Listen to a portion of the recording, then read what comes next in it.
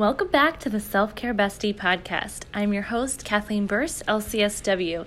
And before we get started today, I want to let you know that I am offering a free 5-day anxiety-reducing email course on my website, selfcarebestie.com. It's 5 emails, 5 days to quickly get the most effective skills to overcome stress, overwhelm, and anxiety, to avoid burnout. And it's specifically going to be tailored to your anxiety triggers. It's going to be an amazing experience to just de-stress and get rid of your worries. So check it out at selfcarebestie.com. Now today we're going to be talking about a call to mindfulness for moms.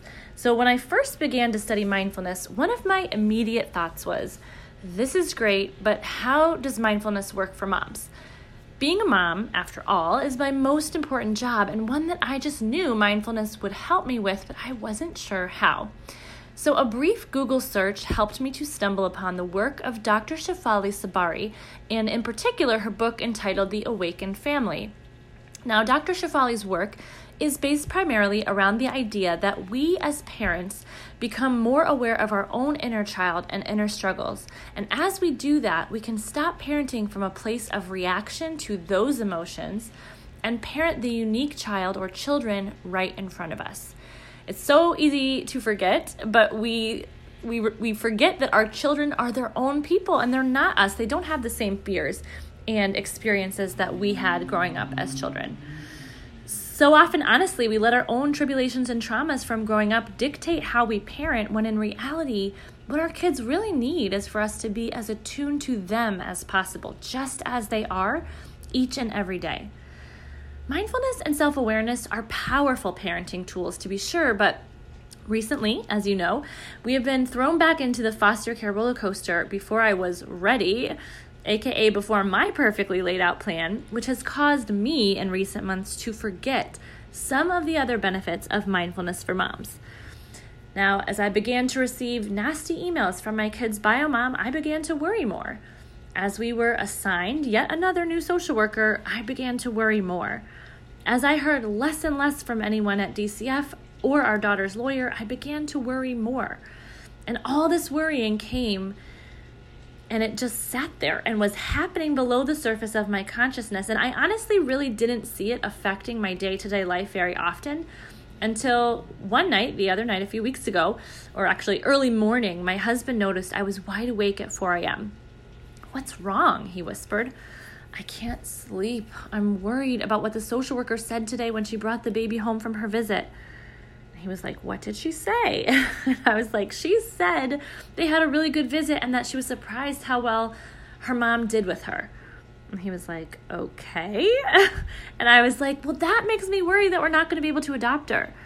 And my dear husband said, "Kathleen, she didn't say we couldn't adopt her. All she said was that it was one good visit. There's so much more to this situation." And then it hit me. I just got CBT'd by my husband. So cognitive behavioral therapy is the main way that I teach people to overcome anxiety. And it's a lot of CBT in that anxiety reducing email course I just told you about. But I can honestly assure you that even those of us fully versed in the treatment of anxiety can find ourselves letting our worries have a little too much power in our lives. The good news is, when you're fully versed in the treatment of anxiety and return to what you know, you practice what you preach again and again and again.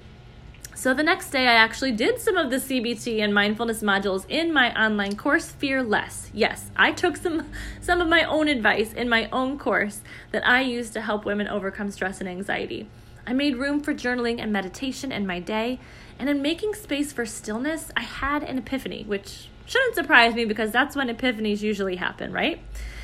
This thought came into my head. Am I living life so scared of losing what I have that I'm not spending any time enjoying what I have? And I think it's so easy for women, but especially for mamas, to let those pesky what-ifs creep in and take over our thought life. But when we do this, we miss the magic of what's happening in our beautiful, messy, chaotic lives right now. And even if life feels a little too messy and chaotic, which I totally feel, it's still beautiful because it's here and it's ours. It's ever changing. And right now it's like this. And worrying it away is a huge waste of that gift. So to get myself back on track, I breathed deeply for a while and I prayed, help me to enjoy the blessings of this day without worrying whether or not they will be here tomorrow. And then I brought myself back to the present moment again and again and again throughout the rest of the day. Back to the toy-covered floor, back to playing in the yard, back to the deep blue eyes of my little daughter. Today, she's here. Today, I'm here. Today, moment by moment, is all we really have, my friends. So this episode is mostly a reminder for me, but hopefully also for you to stay mindfully present in it. Let's readjust when we notice our worries taking up too much space. No one is immune to anxiety, that is for sure.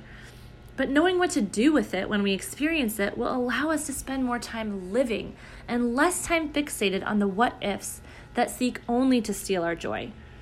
So I am wishing you the very best today. I hope that you have a peaceful rest of the day. And I want to let you know that if you want to learn the exact CBT and mindfulness strategies that I teach inside Fearless, you can check out the course for yourself at fearlesscourse.com. Have a wonderful day, and I'll talk to you soon.